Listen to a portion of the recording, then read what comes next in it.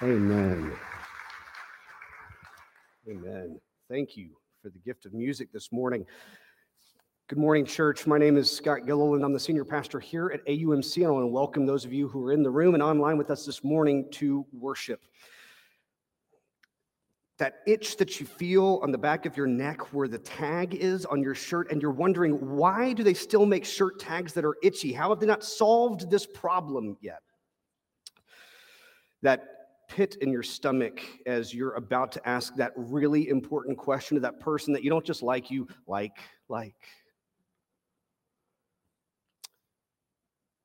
That shifting in the seats and the groan that comes across the crowded table at Thanksgiving as your uncle, that one uncle, we all know the uncle we're talking about, breaks the glass on the subject of politics. Oh, here we go.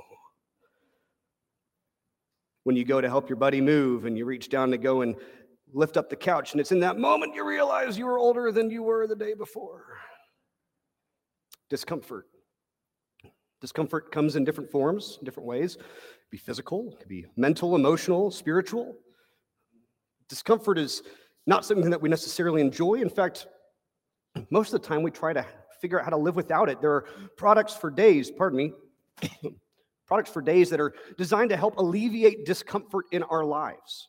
Folks that will sell us as many remedies as possible to make sure that we can live the most comfortable life that we possibly can. We have a culture that seems to be pursuing this far-off, distant dream of a life of comfort, right? Discomfort can, at times, be helpful, though. Sometimes we have to do things that create this discomfort, that are uncomfortable. And sometimes God will even lead us into places and with people and into seasons where discomfort is the norm, not the exception. And some really powerful redemptive work can come out of those places and people and seasons. And so what is the role of discomfort in life and in the life of faith? Because as we exist and live and function within a larger culture here in the United States where comfort is sort of this pursued dream, something that we are sold on day in and day out, we can eliminate every discomfort that we want to, including uncomfortable people from our lives. For the last 30 years, it's been commonly known that news media has changed the way that we have public discourse. I imagine if I did a poll of the room, everybody has their preferred channel and the channel they really hate. That's the one you definitely know. Or maybe you don't like any of it. Social media in the last 10 years has, in its own quiet way, been working us through its algorithms and pushing us into zones where we will feel more comfortable because guess what? There are so many people in the world that think and look and act and function exactly as you do and will say, you are right, you are right, you are right. And they are so wrong. They are so wrong. They are so wrong. And so even though we're living now in what is the most diverse age that we have experienced here locally. I mean, I don't know where you're joining us online, but here in DFW, I mean, ultra radical diversity, and yet for many, it's also the season of what feels like the greatest divisiveness that any of us have ever known. Right?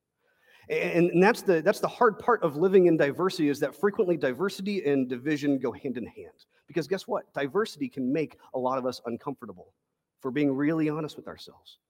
When we're surrounded by people and places and things that don't look, act, believe, function, have the same backgrounds, whatever than us, it's a wonderful ideal, but in reality, it can lead to a lot of friction and a lot of discomfort. The church is not immune to this. In fact, Martin Luther King Jr. famously said that the most segregated hour of the week in America is when? Right now, 11 a.m. on Sunday morning. So the church is not immune. In fact, the church has been complicit in building up this divisiveness amongst our diversity. And I believe that God is calling us as a church to lean into diversity and to lean into this discomfort in a way that creates redemption and healing and growth for us as a larger people. But that is hard work. That is hard work. So today we're going to look at a text that comes from Paul's letter to the Romans where he is addressing a church very much like the ones we have in our homes today, the churches that exist here in a diverse and yet divided people and place.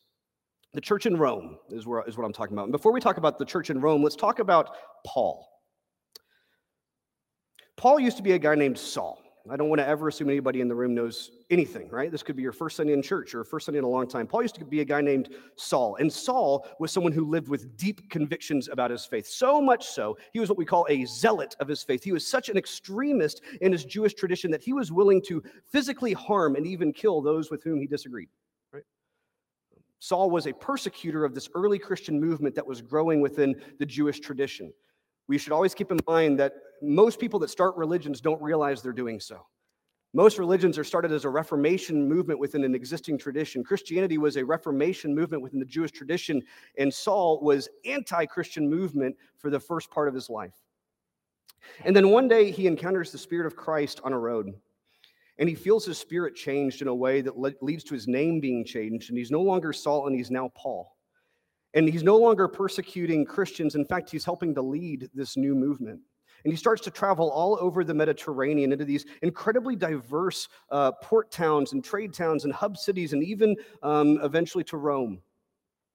And he becomes one of the first Christian church planters, basically, someone who starts Christian churches. And then he becomes like a church consultant, and everybody wants to be a consultant, right? Well, that's his job when he's writing these New Testament letters. He's writing these letters of consultation, basically, as a pastoral leader to these churches. And the church in Rome is dealing with a very specific problem.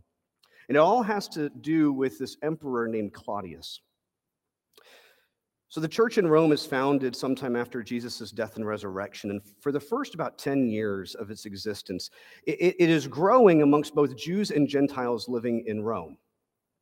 And so because there are Jewish Christians present there from the beginning, a lot of their practices look and feel very Jewish in nature because, again, they didn't feel like they had been converted to some new religion. They were just part of this Reformation movement in their faith tradition.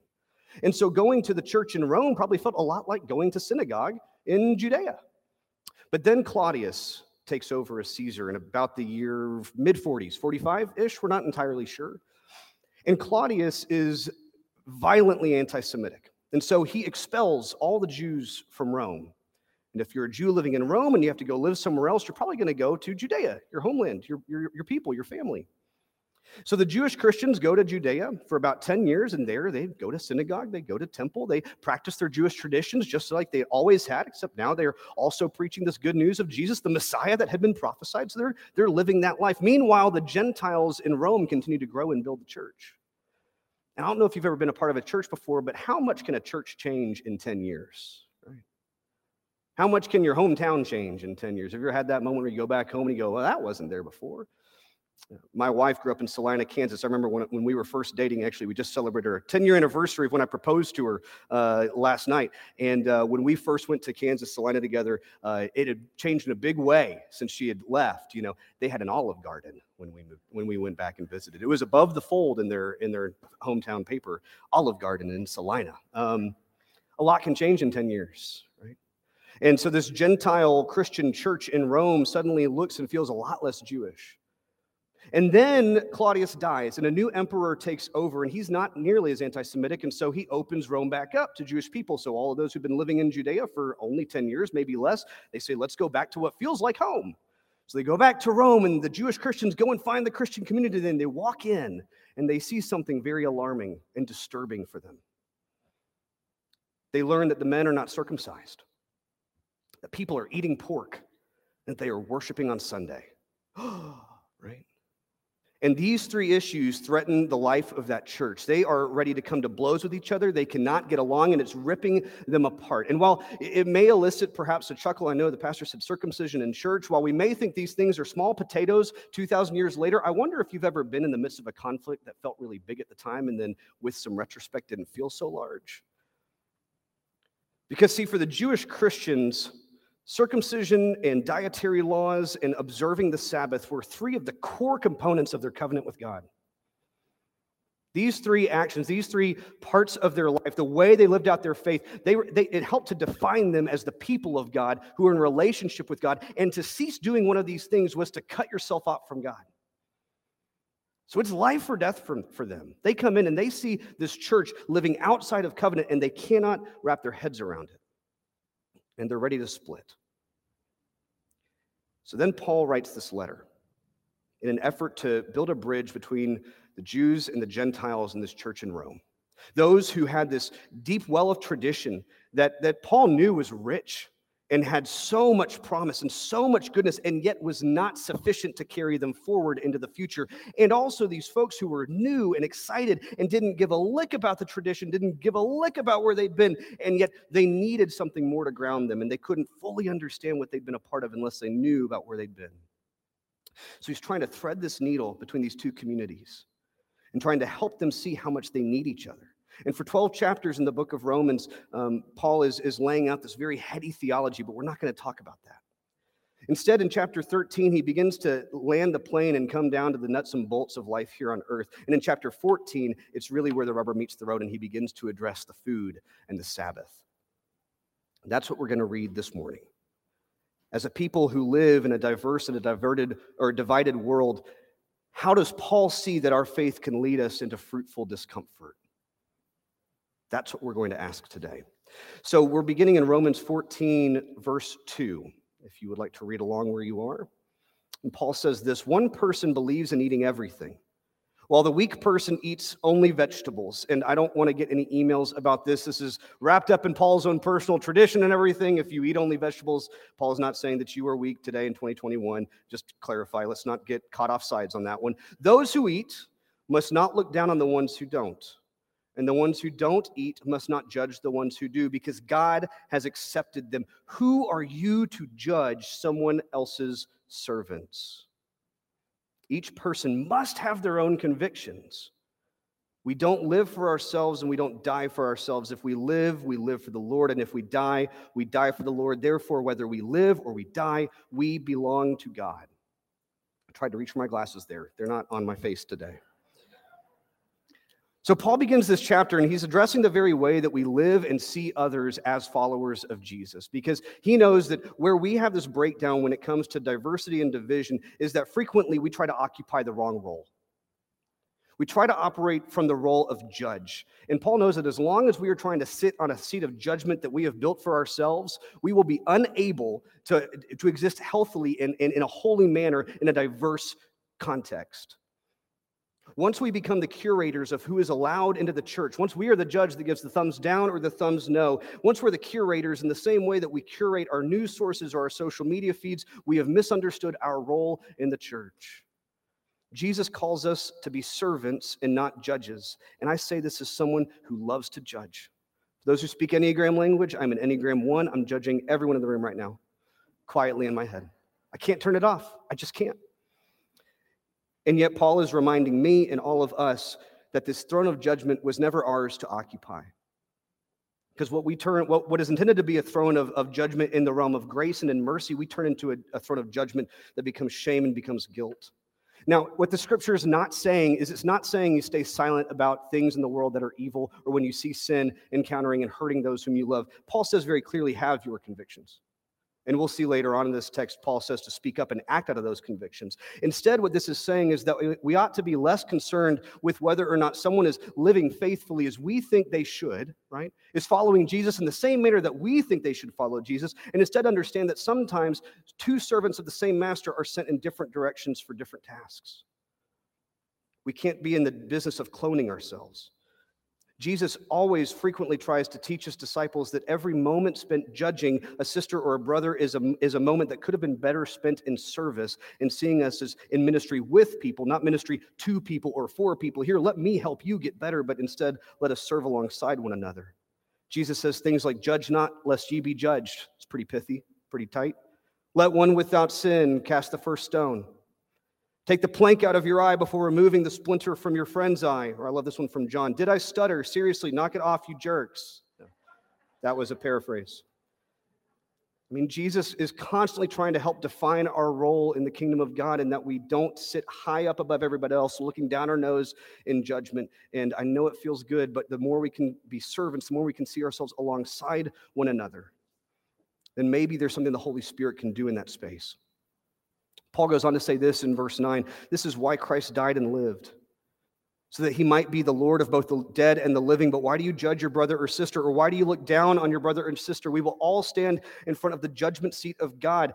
Paul says this because he knows that God's judgment seat, again, is full of grace and full of mercy. He says, because it is written, as I live, says the Lord. Y'all hear this. We read this and we fly past it because we feel like we've heard it before. As I live, says the Lord, every knee will bow to me and every tongue will give praise to God. So Paul's referencing scripture here, and again, it's words that sound familiar if you've been in church for any length of time. But when we stop and really think about the imagery and the language here, every knee will bow to me. Every tongue will give praise to God. I'm not sure where folks ever got this idea that Christianity ought to be an exclusive religion when throughout Scripture, God casts this vision that the kingdom of God is for everybody. Everybody? Yes, everybody. And guess what? Here's where I'm stepping on my toes. In the kingdom of God, not every knee will bow at your altar, and not every tongue will sing my favorite hymn, and that is a very good thing.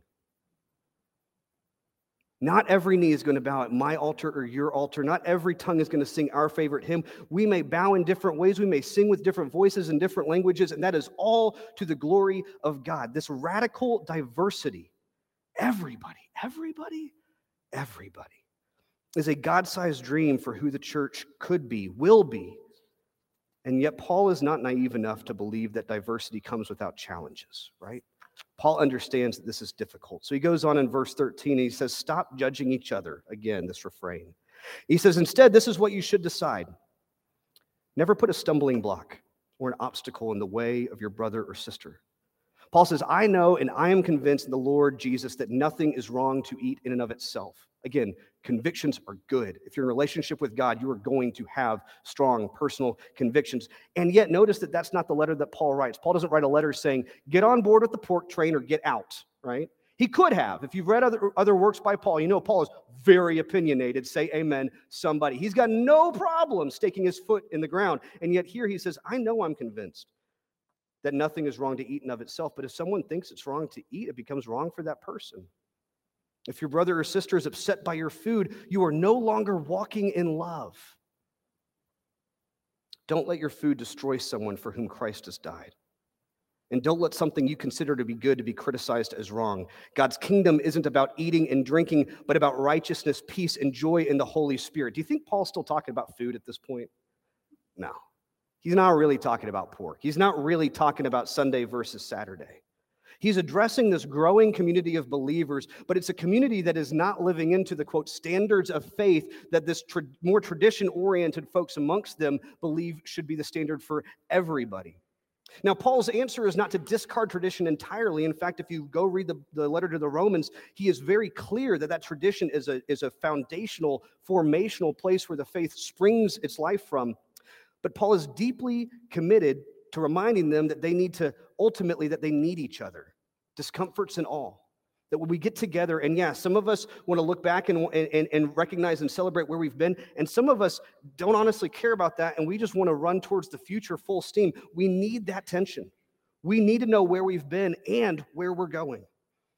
When we refuse to allow the kind of discomfort in our churches that comes from having different people with different ideas and different visions and different convictions, if we refuse to allow that kind of discomfort in the church, we end up rejecting children of God and the Holy Spirit as well. That's what Paul is saying. That is what is at stake. If we are only going to allow people in these doors and in these pews that look like me or talk like you, then what we're effectively doing is shutting the doors to so many and saying these pews are full. And that's where the Holy Spirit could be most at work. We need each other. And you know what? We need the new person who will find us next week. Maybe you're watching on YouTube and it's a week later because time is a funny thing. And we need that new person to challenge us in ways that we cannot yet imagine. Paul knew something that we are still discovering 2,000 years later. New people engaging with a new faith or a new community will lead everyone to new heights of righteousness and peace and joy in the Holy Spirit. Think about who this church was a year ago before Cindy Rowe joined this church, those of you who know Cindy. Are we a better church now because Cindy is a part of us? Think about who we were before Michael and Dwayne joined AUMC. Are we a better church because Michael and Dwayne are members here? Think about who we were before Beverly Tays joined this church. Were we a better church because Beverly found a home here? I could go on and on. I could talk about Jim and Barbara Adams, who've been here longer than most. if you can even remember what the church was like before Jim and Barbara were here, isn't it a better church because they are here today? Right. Every time somebody new comes, now I imagine somebody that I just named has created discomfort for someone in the pews at some point. Say amen, somebody. Beverly's laughing. She goes, I know I've made some people uncomfortable. But that discomfort leads to growth. It leads to freshness. It leads to new life. We got to give thanks to God when new shows up and makes us uncomfortable. So then Paul puts a bow on it and says this. So let's strive for the things that bring peace and the things that build each other up. Well, there's enough there right there to end a sermon. Let's strive for the things that bring peace and the things that build each other up. You know, as I look at the way that our culture can inform us, I think that we live in a culture and a time that is really good at training us on how to fight well and how to tear each other apart. Have you seen that happen in your life? Have you had relationships fall apart, tear down in recent years? I have. We don't live in a culture that's going to naturally teach us how to bring peace and to build each other up. In many ways, I think Romans 14 might be one of the most countercultural texts we have in our scriptures today. It's Paul's way of acknowledging that conflict is an ever-present reality in any community, and especially in churches that want to swing their doors wide open. I think that Paul knows that we typically fail at conflict in churches in two key ways. The first is that we look down at one another in judgment, and we have all been guilty of this. Paul knows that so long as we are busy judging each other, we have no real hope of moving forward. Now, it is really easy to say, bring peace into that conflict, and that's easier said than done. I've found in my own life that before I can bring peace into disagreement or bring peace into that kind of conflict or disagreement over convictions of the Holy Spirit, what I have to bring first is curiosity. I have to quiet the judgment in my own head and my own soul and instead elevate the curiosity within myself to ask questions. Because you know what I have found to be true, and maybe you have as well, that people's convictions rarely come from a good book they read. People's convictions almost always come from personal experience, from identity, from trauma, from stuff that you couldn't possibly know by scanning and surfing their Facebook page. Right? And as long as I sit on the throne of judgment and think I know everything about this person because of the way they think and the way they talk and the way they act, if I can't turn towards curiosity and ask those helpful, probing questions, tell me about yourself. Tell me how you arrived at this conclusion. Have you experienced this in action? I'm always amazed at what I learn.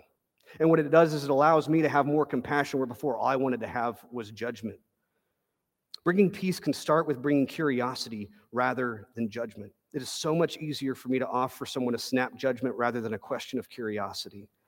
And I wonder how much peace we have robbed ourselves of by simply withholding curiosity.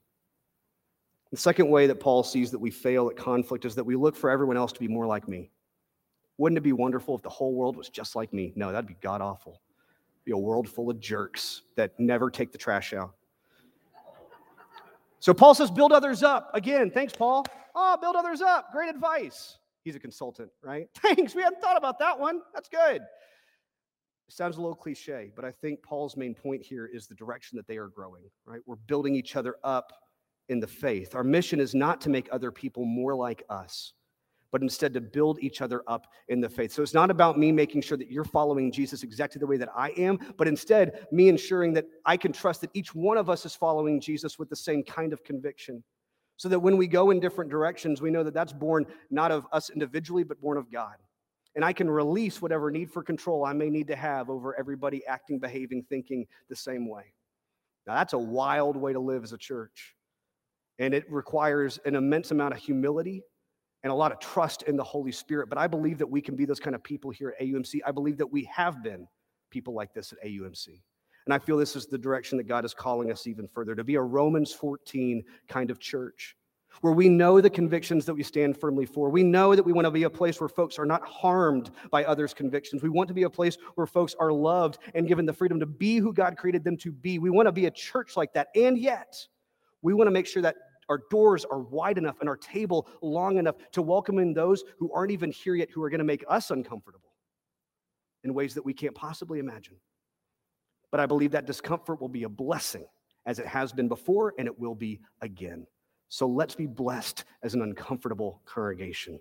Amen? Paul's vision for how we live as Christians in a diverse and divided world looks like this. It means living like a servant, approaching the world not from your throne seat of judgment, but instead getting on the ground and serving with people, even with people whom you deeply disagree. It means embracing diversity and the discomfort that comes with it, and allowing diversity to change us and not just the other way around. It means bringing peace and building up, even if peace starts with curiosity and nobody ever looks exactly like us. God is glorified by that. Live like a servant, embrace diversity and discomfort, and bring peace and build up. A Romans 14 church. I see a church like that today. I pray we could be a church like that for many days and years and generations to come. Amen.